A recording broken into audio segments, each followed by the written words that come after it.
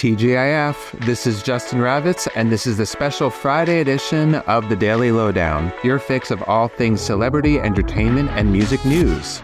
Legends only. You'll recall that Beyoncé popped up at the Grove in LA back in October to support Taylor Swift for the premiere of her Eras Tour concert film. Now, on Thursday, Taylor returned the favor, appearing at the London premiere of Bey's Renaissance concert film. Now, Taylor stuck to Beyoncé's requested dress code and wore a stunning, very glamorous silver sequin gown by Balmain, plus Giuseppe Zanotti heels. Other attendees at the event included Blake Lively, Beyoncé's Destiny's Child bandmate Michelle Williams, and of course Beyoncé herself and Blue Ivy. I think about all of my heroes and all that they endured.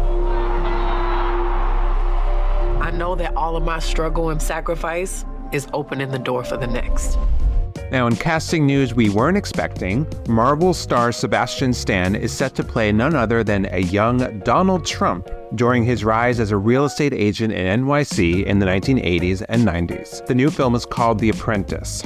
And it co-stars Succession's Jeremy Strong as Trump's controversial mentor Roy Cohn, and Borat 2 star Maria Bakalova will play the late Ivana Trump. Now, the film is currently in production and is said to be, quote, an exploration of power and ambition set in a world of corruption and deceit, according to an official logline. Let's see how this one goes.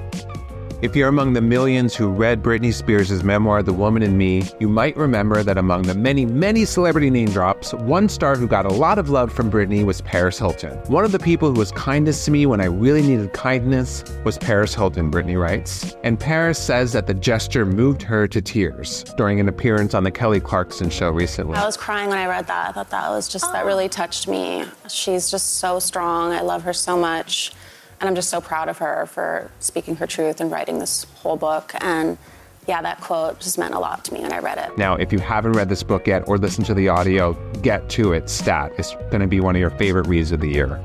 Speaking of Kelly Clarkson, the talk show host and singer has scored a legal victory against her ex-husband, Brandon Blackstock. Brandon must now pay her over $2.6 million in unlawfully procured business deals. This is a complicated case, but years ago, during their marriage, Brandon served as Kelly's manager, and he is accused of overstepping his role in securing deals for TV appearances and endorsements, and then pocketing commission fees in return. A California labor judge has filed the ruling last month, and Brandon's attorneys have appealed the decision. Kelly and Brandon were married for 7 years and shared 2 children. She filed for divorce in 2020, and the divorce was finalized last year.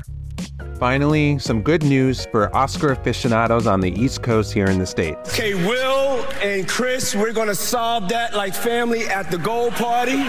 It was announced Thursday that the 96th Annual Academy Awards will air 1 hour earlier than usual, starting at 7 p.m. Eastern Standard Time on Sunday, March 10th. That means that the 3.5-hour ceremony will be done and dusted by 10:30 p.m. here in New York City, which broadcasters hope will improve ratings for Hollywood's biggest night. I really can't wait to get to sleep a little bit earlier on this very busy evening. And that's a wrap on today's Daily Lowdown. That's what we got for you. Have an amazing weekend. Peace.